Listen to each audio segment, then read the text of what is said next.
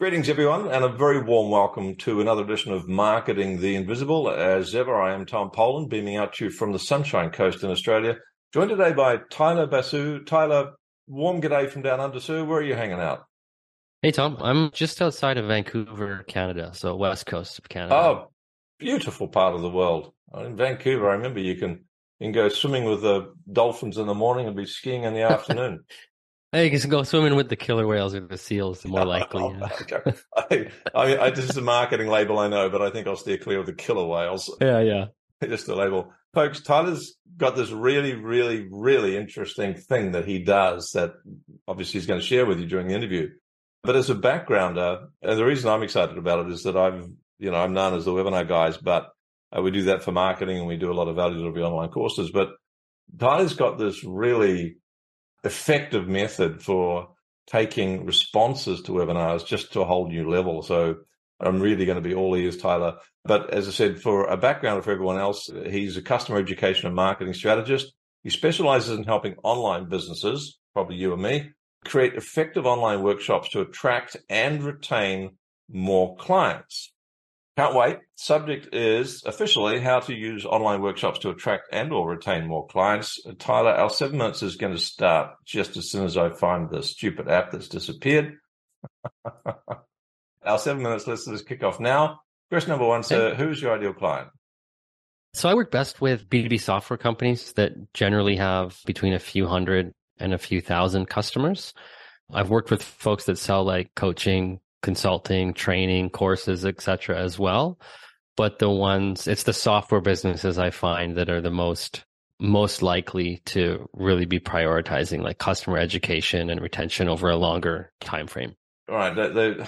They probably have more of a business development and, mindset, if you like. What can we do to establish a longer term, highly profitable business, as opposed to people like me who, by nature of the business or the personality, whatever, tend to have a shorter term time frame. But I just want to underline, folks, that whether you have a personal business, executive coaching business, corporate training business, or in software, you're going to get a lot of stuff from this. Really, really key to take your results to another level. And Tyler and I don't have any sort of affiliate arrangement. There's no kickback or something going on here. Just as a professional webinar guy, I can just smell how effective this is. That's why I'm a little bit excited. I'll try not to disappoint you. Definitely put me on a pedestal. Yeah, but no pressure, a bit of a build up. But yeah, no, I can smell gold when I can. It's around. Question number two is, what's the problem you solve?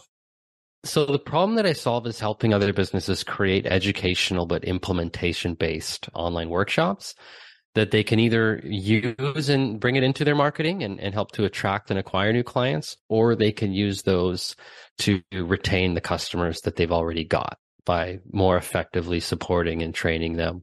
And that's usually the case for the folks that don't sell education and training, but need to give it to their customers, or they're not going to get as great results or stick around as customers. Right. And as a general rule, people tend to be either very good at marketing their online courses or have very good online courses. Very often the people that have very good online courses aren't very good at marketing and vice versa. So this would help both of those personality types. Question three, 4 3/4 minutes left. What would you say are a couple of the typical symptoms that people experience who actually need what you've got? What's going on in their business? Yeah, so a symptom that shows up on the marketing side of things is that they're either generating leads that are not quite qualified or completely unqualified, or they've built a list of leads using free content and free training and educational resources, but those leads have still not bought after weeks or months or sometimes even years. And so for those folks, an implementation-based workshop, especially one that you charge for to attend, can help qualify those leads and turn them into buyers without asking them to commit to your higher priced product or program just yet. And then for the folks that are using workshops to better support existing customers, the symptoms that they're experiencing are like high cancellation or churn rates among their customers. And maybe their support team getting bogged down by questions that are just beyond the scope of a typical customer support rep.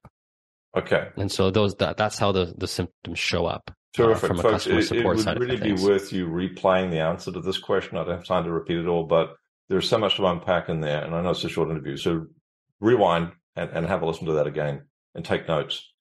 So question 3.25 minutes left. What would you say are a Yep. couple of the common mistakes that people who have these problems, they're not converting people from content to clients, for example?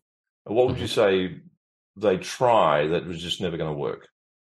Now, you've touched on it a bit because the folks who make really good courses, for example, usually have some sort of an educational background. Like they know how to teach effectively. They know how to transfer information effectively.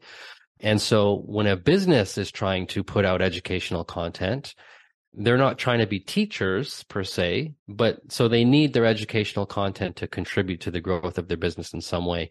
Yep. And we can make the mistake of teaching too much and overwhelming people with too much information or cramming too much information into any specific presentation or workshop.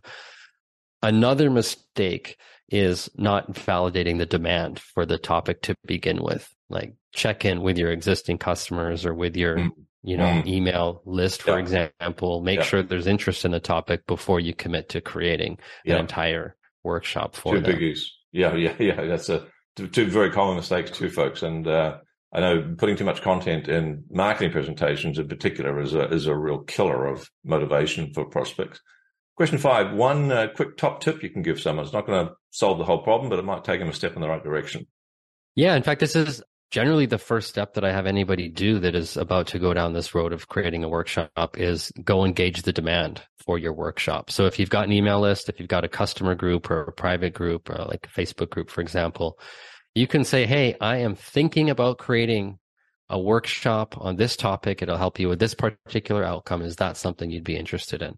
And if you just fire off that email or post that on social media and you get some interest, now you've got a green light to do the rest of the work afterwards. But that'll save you from possibly doing the work when nobody would have been interested in the first place. It might also flush out some prospects too. Yes, true. Folks, you can do this on LinkedIn as well to your connections. So 1 minute left, valuable free resource. Just for the sake of time, I'm going to tell people the URL, and if you can go quick, tell them what it is. It's, what are they going to find there? It's Tyler Basu, so TYLERBASU.com. Link will be down the bottom of the video, or if you're listening to this in audio, carry on with /online-workshop-checklist. Real quick, what are they going to find there, Tyler?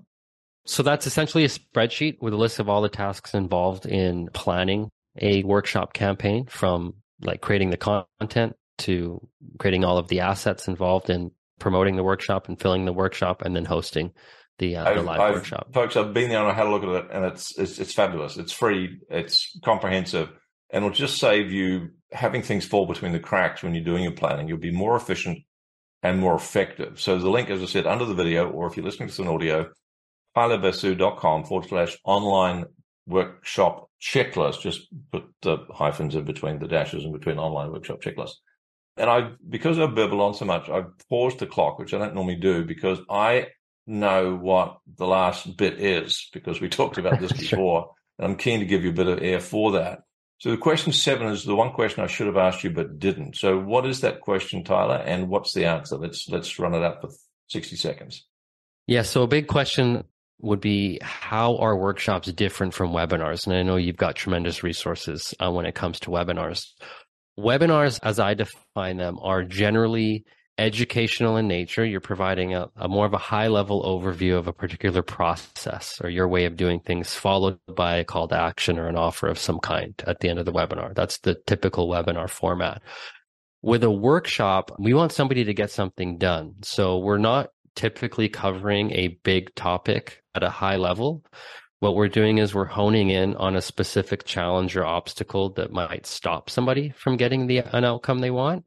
And then we help them work through that specific obstacle in a workshop style format. And so in that way, a workshop can actually prepare somebody for working with you or make them more likely to succeed as your customer, because you're removing something that would make it difficult for them to get a result. And it increases engagement phenomenally, because instead of sitting there while you're running your webinar and they're checking Facebook or clearing emails, they're actually involved in the work and they get to take some value back with them, which increases the value of your brand and their brain until they're ready to buy. Perfect. Yeah. Tyler, thank you so much for your time. No problem. This was a lot of fun. Thanks for checking out our Marketing the Invisible podcast. If you like what we're doing here, please head over to iTunes to subscribe, rate us, and leave us a review. It's very much appreciated. And if you want to generate 5 fresh leads in just 5 hours, then check out www.5hourchallenge.com.